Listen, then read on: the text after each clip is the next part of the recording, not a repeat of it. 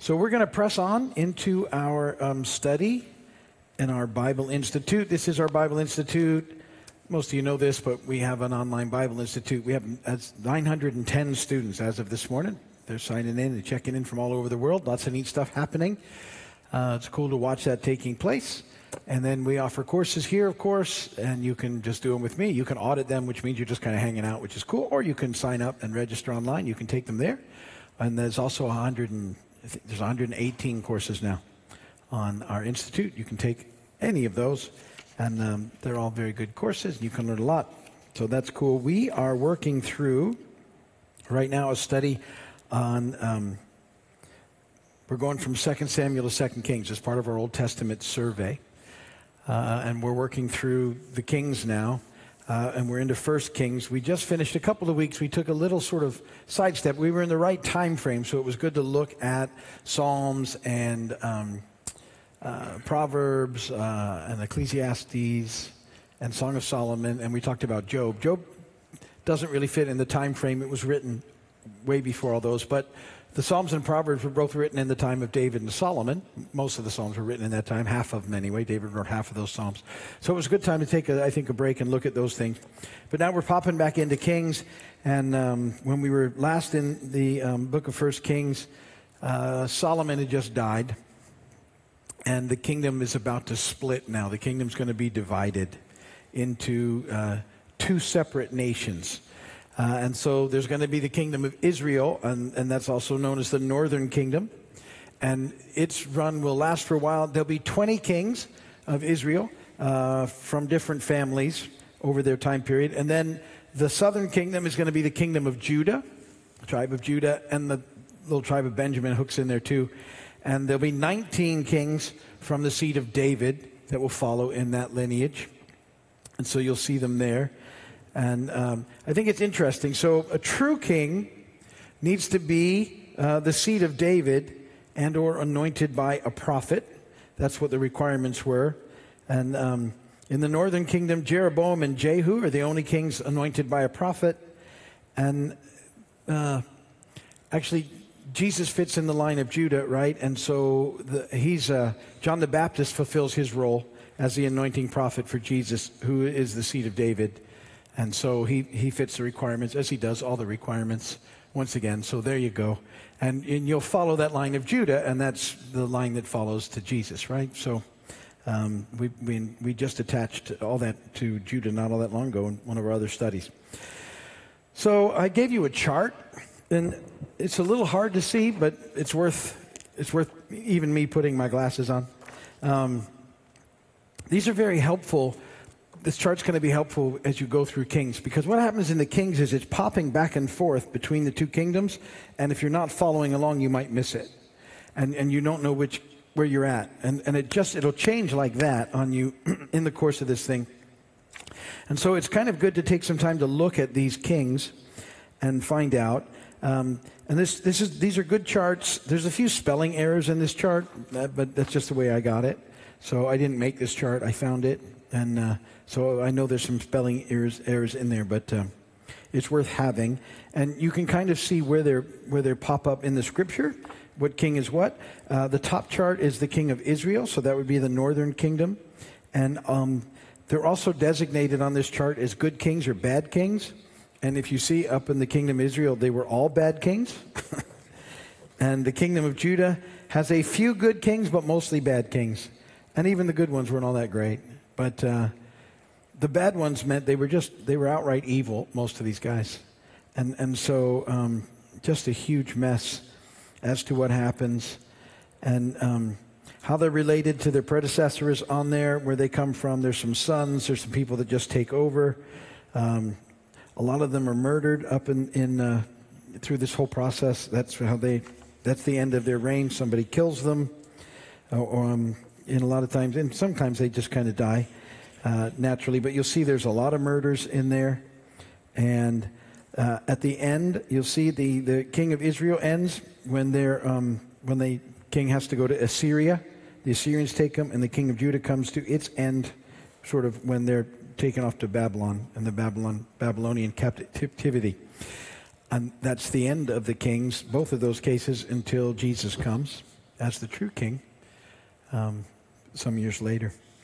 So that's what's happening with all those charts. But I think it's very helpful to have and to watch and to kind of think about and to look at. And it gives you a quick reference if you keep it just when you pop into and you see a new king. That will help you. Now, when the king divides here, it divides into Rehoboam and Jeroboam. And it would have been easier if their names were a little further apart. Because you'll start reading it, and if you're not paying attention, you won't realize that they're swapping back and forth between kings. And so Rehoboam is in the line of David, and Jeroboam is not in this process. But Jeroboam was actually one of those kings who's anointed by a prophet as he takes over. But he's evil from the start. We'll get to him in a moment, and we'll pick it up. So we're back into 1 Kings chapter 12 now. And really, I'm going to read chunks of the scripture to you today because sometimes it's the only way that you can sort of get through it. But we'll see what's going on here. And so Rehoboam's next in line for the kingdom. And they're still, at that moment, they're one kingdom, but they're about to split, okay? And so in verse 1 of 1 Kings 12, Rehoboam went to Shechem, for all the Israelites had gone there to make him king. When Jeroboam, son of Nebat, heard this, he was still in Egypt where he had fled from King Solomon. Because remember, the prophet had said, remember the whole process where he snatches the robe out and divides it into 10, and Solomon hears that, and Jeroboam is the guy who it's supposed to be, and Solomon doesn't want any part of that, so he tries to kill him. So Jeroboam's taken off and gone to Egypt. He comes back. Verse 3, so they sent for Jeroboam, and he and the whole assembly of Israel went to Rehoboam and said to him, your father put a heavy yoke on us, but now lighten the harsh labor and the heavy yoke he put on us, and we will serve you. Rehoboam answered, go away for 3 days and then come back to me. So the people went away. Then King Rehoboam consulted the elders who had served his father Solomon during his lifetime. How would you advise me to answer these people, he asked. They replied, if today you will be a servant to these people and serve them and give them a favorable answer, they will always be your servants. But Rehoboam rejected the advice the elders gave him and consulted the young men who had grown up with him and were serving him. He asked them, what is your advice? How should we answer these people who say to me, lighten the yoke your father put on us? The young men who had grown up with him replied, tell these people who have said to you, your father put a heavy yoke on us, but make our yoke lighter. Tell them, my little finger is thicker than my father's waist. My father laid on you a heavy yoke, I will make it even heavier. My father scourged you with whips, I will scourge you with scorpions. 3 days later, Jeroboam and all the people returned to Rehoboam. As the king had said, come back to me in 3 days. The king answered the people harshly, rejecting the advice given him by the elders. He followed the advice of the young men and said, my father made your yoke heavy, I will make it even heavier. My father scourged you with whips, I will scourge you with scorpions. So the king did not listen to the people, for this turn of events was from the Lord to fulfill the word the Lord had spoken to Jeroboam, son of Nebat, through Ahijah the Shilonite. When all Israel saw that the king refused to listen to them, they answered the king, what share do we have in David? What part in Jesse's son? To your tents, O Israel, look after your own house, O David. So the Israelites went home. But as for the Israelites who were living in the towns of Judah, Rehoboam still ruled over them. King Rehoboam sent out Adoniram, who was in charge of forced labor, but all Israel stoned him to death. I'm sorry, I know that's not funny. But the king was trying to put them all into slave labor. They just killed the guy he sent. No, not going to happen. King Rehoboam, however, managed to get into his chariot and to escape to Jerusalem as they were coming after him. So Israel has been in rebellion against the house of David to this day. When all the Israelites heard that Jeroboam had returned, they sent and called him to the assembly and made him king over all Israel. Only the tribe of Judah remained loyal to the house of David. When Rehoboam arrived in Jerusalem, he mustered the whole house of Judah and the tribe of Benjamin, 180,000 fighting men, to make war against the house of Israel and to regain the kingdom for Rehoboam, son of Solomon. But this word of God came to Shemaiah, the man of God, say to Rehoboam, son of Solomon, king of Judah, to the whole house of Judah and Benjamin, and to the rest of the people, this is what the Lord says, do not go up to fight against your brothers, the Israelites. Go home, every one of you, for this is my doing. So they obeyed the word of the Lord and went home again, as the Lord had ordered. So he actually listens this time. Rehoboam's like, okay, we're going to go take the kingdom back, and the word of the Lord is don't. It's not going to happen. And so they just kind of stop, and they don't do that. And the issue was that Solomon had, towards the end there, been hard on the folks, and they said, if you'd lighten up a little bit, we'll follow you. And he was like, I'm going to make it harder for you. He listened to the young guys instead of the older guys. Not that young guys don't give advice, good, but good advice. But they weren't tuned into the things of the Lord at all. And after they heard what the people heard of Rehoboam, they just said, we're not going to have you as king. And so they wouldn't. They just walked off. And when he tried to go after them, they just sort of killed the messenger. And then when he decided to go to war against them, God shut it down. So there you go. So now you've got Jeroboam. And so right at verse 25, it shifts to Jeroboam. And now it's going to be about Jeroboam for quite a while. And he starts his own religion right off the bat. And it's a false religion. And it's like false, it's like a satanic replication of the worship of Jehovah. That's what it was. The enemy gets in there and creates this false whole deal. And so verse 25, let me read you a little. Jeroboam fortified Shechem in the hill country of Ephraim and lived there. From there he went out and built up Peniel. Jeroboam thought to himself, the kingdom will now likely revert to the house of David. If these people go up to offer sacrifices at the temple of the Lord in Jerusalem, they will again give their allegiance to their Lord, Rehoboam, king of Judah. They will kill me and return to King Rehoboam. After seeking advice, the king made 2 golden calves, and he said to the people, it's too much for you to go to Jerusalem. Here are your gods, O Israel, who brought you up out of Egypt. One he set up in Bethel and the other in Dan. And this thing became a sin, and the people went even as far as Dan to worship the one there. Jeroboam built shrines on high places and appointed priests from all sorts of people, even though they were not Levites. He instituted a festival on the 15th day of the 8th month, like the festival held in Judah, and offered sacrifices on the altar. This he did in Bethel, sacrificing to the calves he had made. And at Bethel he also installed priests at the high places he had made. On the 15th day of the 8th month, a month of his own choosing, he offered sacrifices on the altar he built at Bethel. So he instituted the festival for all the Israelites and went up to the altar to make offerings. So here you see this massive sin of Jeroboam, and then he makes golden calves, and he places one in Bethel and one in Dan, and says, here are your gods, O Israel. So do you remember what that goes back to, right? If you've been with me, that's what happened in the time of Moses and Aaron. Remember, Moses had gone up to talk with God, and Aaron whipped up a golden calf and said, here's your God. And so and you remember what happened at that and the huge mess that caused. And right, he goes right back to it. Jeroboam does. And he comes up with this whole deal. And so he leads basically the 10 kingdoms of Israel are led astray as they follow that whole process.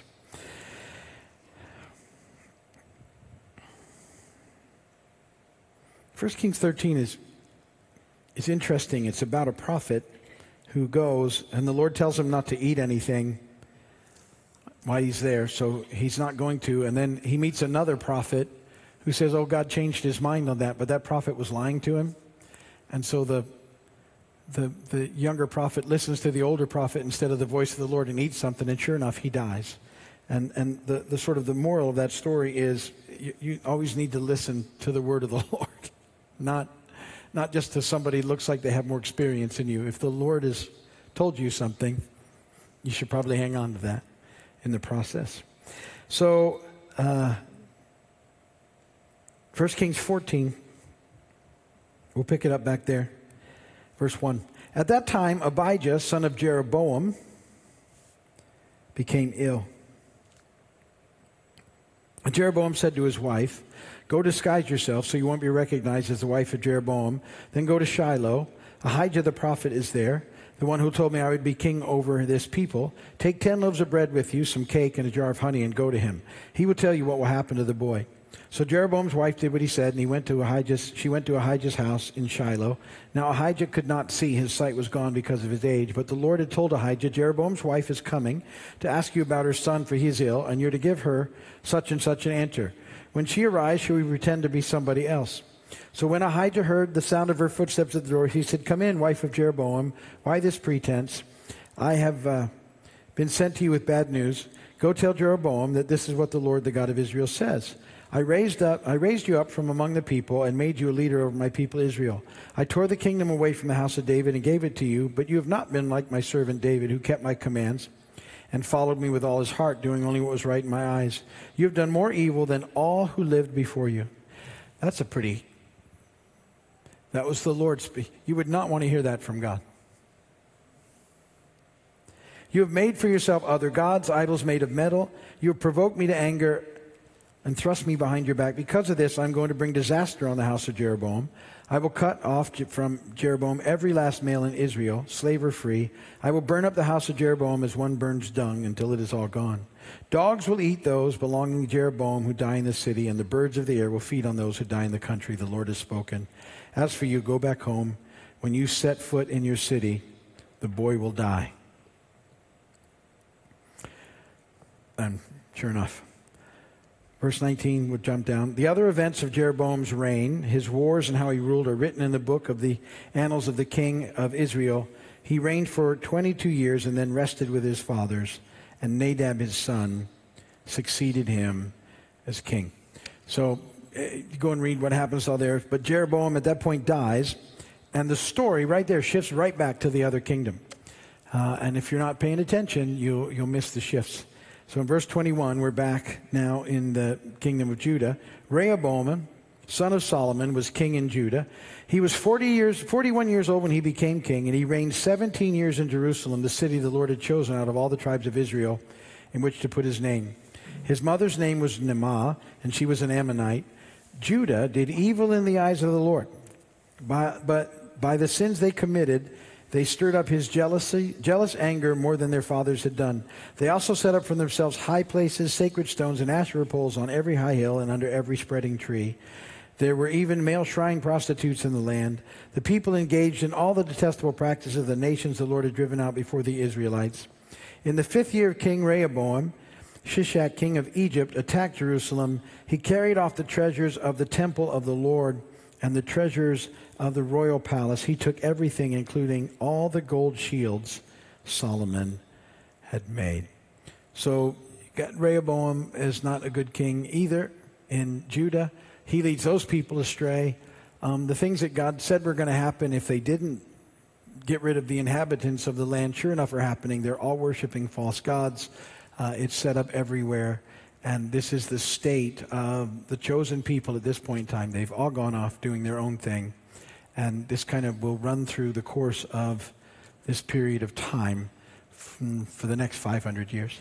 And you'll see nation after nation come in, tear down Israel and Judah, and then eventually they're going to be dragged away into captivity, which we'll see. And they still are so hard-hearted, they don't repent through all those things. Every now and again, there's a period of time in history where they'll pop back in for a little bit. And a group will repent, and yet it never seems to pass on to generation. Although, true to everything, there's always a remnant of people that love God. But for the most part, you're seeing these people choosing to follow other gods. And that's a picture that we need to be aware of, that's our sin nature chooses to go after other gods, and why it's such a big deal throughout the process, and why we need to be aware of it. So, as I said, Egypt had invaded Jerusalem in Jeroboam's 5th year, and he looted the Lord's house, and he carried the gold shields and everything else back to Egypt. And those things. And the other thing is, we have a lot of archaeological evidence that backs up all these times and dates and events. So it's very cool that it happens in the process. The king of Egypt comes. There's a thing. You ever heard of the Rosetta Stone? It's an actual thing, and it has Greek on it, Egyptian hieroglyphics, and Hebrew, it helps to tie in a lot of these events that are going on. Fascinating. You can read about that and how they know these things are taking place. But that's enough. We're gonna be going through a lot of kings. I don't want to confuse too many at once. We'll pick up some more of the kings next week, but that's good for tonight. If you're watching on video, Thanks for watching, and we will get back to you next week. God bless you. All right, we're going to pray. If you have prayer requests. Thanks for watching this broadcast from Keys Vineyard Community Church in Big Pine Key, Florida. Be sure to like us on Facebook and subscribe to our YouTube channel. For more information, log on to keysvineyard.com. We'll see you next time.